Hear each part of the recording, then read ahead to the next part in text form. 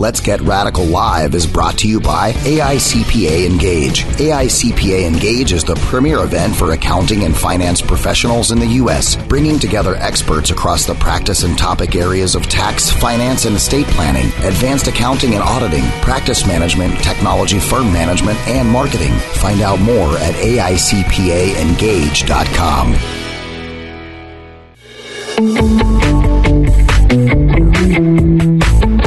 Welcome to the business show that will change the way you look at your business practice, your organization, and yourself. This is Let's Get Radical with Jody Padar. On today's show, you'll get the straight scoop on what it means to be radical and how it can help you become the next success story. Now, here's your host, Jody Padar. Welcome back. I'm Jody Padar, the Radical CPA, and you are listening to Let's Get Radical live at the AICPA Engage event at the MGM in Las Vegas, and it is it's awesome here, right? So there's almost 4,000 attendees, which is kind of crazy. There is a beautiful lazy river in the pool, which I have not been to just quite yet this year. And there are over 360 different CPE sessions that you can attend. And our next guest, Bernie, is actually part of a different type of employee at a firm, right? So he is actually not a CPA, but Correct. He is the COO of a firm. So Bernie, why don't you go ahead and introduce yourself and tell us a little bit about what your role is at a firm? Sure. Well, thanks for having me here. I'm Bernie Leitz. I'm the COO at Topel Foreman, which is a CPA firm in the Chicago area, or downtown Chicago, and then we also have offices in Denver as well.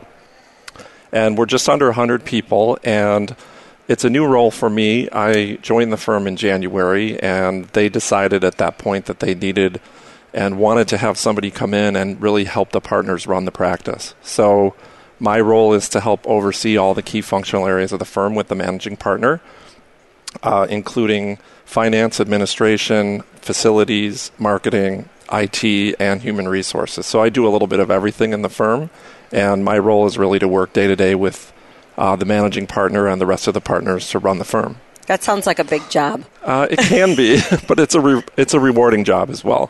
So is this a new role for a firm to have a COO, or what? How has that evolved from, like, I know there's some firm administrators or COOs. What kind of tell us about how this role works within a firm? Sure. So there's different levels of people who are firm managers at different firms. A lot of it is dictated by the size of the firm and how progressive the leadership is. So I think what you find is the firms that realize that the partners, the best way for them to grow the firm is to bring in somebody to help them run the day-to-day operations, will have somebody in that role. Could be a firm administrator, a firm manager. As firms get larger, that title looks like director of operations or chief operating officer or chief administrative officer. So it really works differently. Each firm is unique, and so I think it's kind of up to them to define how they want it to work. Now, Engage this year has combined with an organization that I think you were part of or know of. Can you tell us a little bit about that organization and what kind of classes they offer for people like you? Sure. People like you, sorry. I've been a member of the CPA FMA since 2005, since I joined the industry, and it's really a great resource for people that run accounting firms. So there are people with different backgrounds. I came from advertising and marketing, so when I started in the industry, I really knew nothing about public accounting other than the dynamics of running a professional services firm are pretty common in different industries. So this organization allowed me to connect with people, locally and regionally in Illinois, as well as on a national level, and we collaborate and support each other and come up with ideas and figure out ways to work in our organizations. And then there's local chapters that have meetings, and then a national conference every year where people get together and share best practices. So it's great when that organization and Engage, when it's all together, because we can really branch out and get the benefits of seeing the practitioners and seeing different areas that we are involved in on a day-to-day basis anyway. Yeah, I think that's one of the best parts about Engage is that it fits so many people at whatever level they are or whatever role they play in a firm, and it brings everybody together in one spot, whether it be marketing, COOs, partners, tax, audit, everything. That's one of the cool things about Engage. So, you work in a large partner group. What's it like to manage difficult CPA firm partners? It can be very challenging. Certainly, as firms evolve, they go from a governance structure of, partners doing everything to partners giving up more control. And it can be a challenge if people want to be involved in every decision. And certainly, not everybody agrees on ways to run the firms or thing to do. So it comes down to the leadership and having a strong leadership group, either a managing partner or an executive committee that says, this is the direction for the firm, this is what we're going to do, and then empowering somebody like me to make the day-to-day operating decisions that support that structure. So it certainly can be a challenge, and ultimately you want people to be on the same page, and if you have that structure and empowerment from the leadership group, it makes that a lot easier. Yeah. So I know, you've had multiple similar roles at different firms. What are some lessons that you've learned along the way that you wish you would have known before? I think the dynamics of a lot of firms are pretty similar. So this is the third firm that I've been with.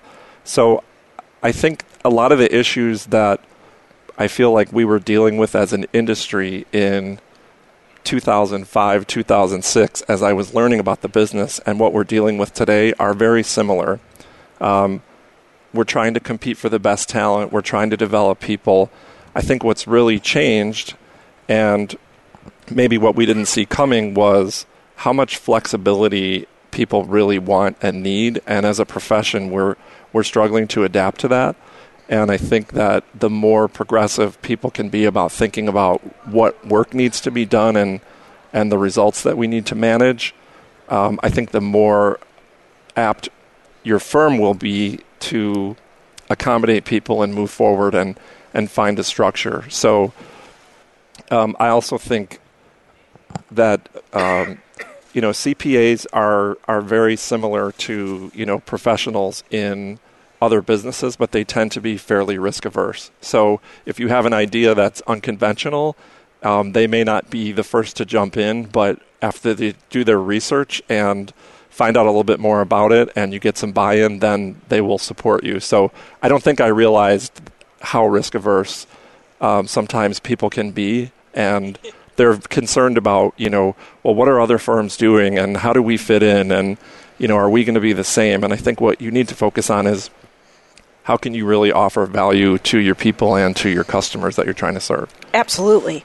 And what about, there's some buzz in the profession, and it's been going on for a while, about value pricing. So you're kind of an expert in it. So kind of tell us about your journey when you used to do it at your old firm, as well as now maybe how you would implement it in a firm today. Sure. So back in 2011, I was with a firm in Chicago called CDH, and we implemented value pricing throughout the whole firm. And they're still a value pricing firm today. And I think the best thing about pricing, and I alluded to this in my last comment, is what is best for your customer, and ultimately how do your people adapt to that? So, customers like to be, they like to know in advance what services they're buying, how you're adding value, what it's going to cost them, how they're going to work with you. And so in a lot of cases, we structure projects like audits or other things with a fixed fee engagement and a scope, and then we operate really with a price in mind, but we don't call that value pricing. And so I think the mindset from this is how we work already to really adopting a model where the most important thing is the value delivered to the customer and what their expectations are and how you might work with them.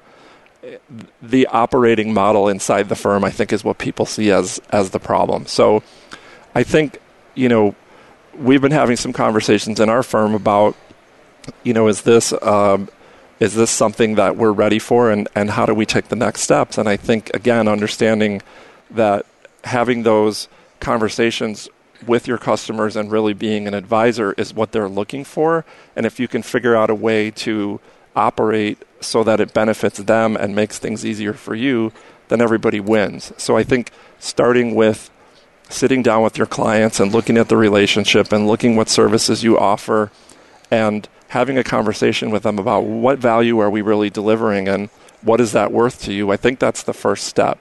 The operating part of it tends to come along with that. It's, you have agreements, and, some firms use timesheets, and the firms that are really progressive, bill without time and just operate based on projects and change orders and lots of communication with the client.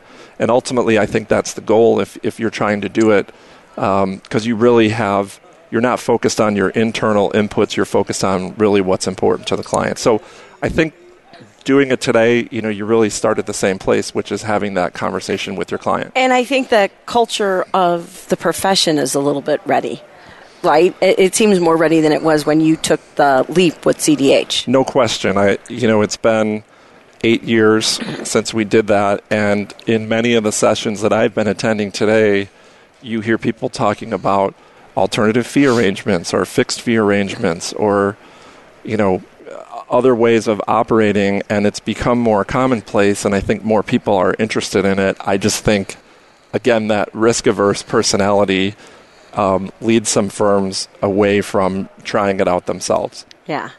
So I'm going to ask you my question that I ask everyone at kind of the end is, what did you do in Vegas last night? Well, I was out pretty late. I sent my wife a text this morning about 6:30, and she asked if I was just getting back. And I told her that, yes, I had worked my way back, and I was only down $26,000. So it was a long night.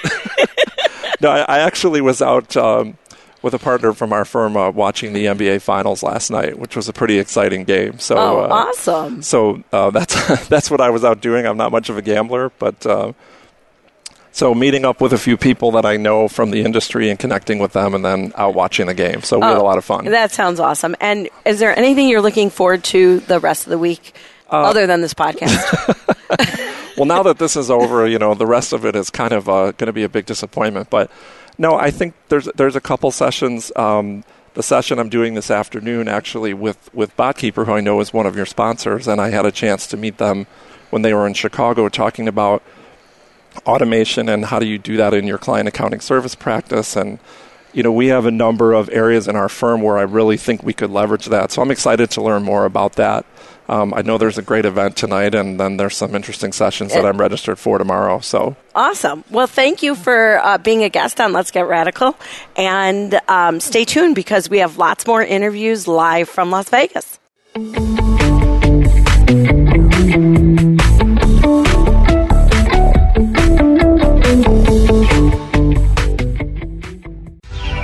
Bringing you around the world right from your desktop. VoiceAmerica.com. Intuit's mission is to power prosperity around the world. Our global products and platforms are designed to empower consumers, self-employed, small businesses, and tax and accounting professionals to improve their financial lives, finding them more money with the least amount of work, while giving them complete confidence in their actions and decisions. Intuit is proud to be a part of the AICPA Engage 2019 event. You can see us live at the event at Booth 329. That's Booth 329. Visit us on the web today at intuit.com. Accounting professionals all have one thing in common. We cut our teeth doing the manual bits of bookkeeping, so we all know how much it sucks. But not anymore. BotKeeper brings bookkeeping into the future with its combination of skilled accountants, machine learning, and artificial intelligence. When you start BotKeeping, you say goodbye to costly and error-prone manual accounting. Your bot extracts data from receipts, processes payroll, pays bills, sends invoices, reconciles accounts, and so much more. On top of all that, you're backed by a team of senior accountants who handle critical thinking, complex accounting, and help you draw out meaningful insights from your business data. BotKeeper works hand in hand with your existing team, or it can cut costs and serve as your entire accounting department. You get to decide. Learn more about bookkeeping with BotKeeper at botkeeper.com. Better than humans, better than machines. Automated bookkeeping with a human touch.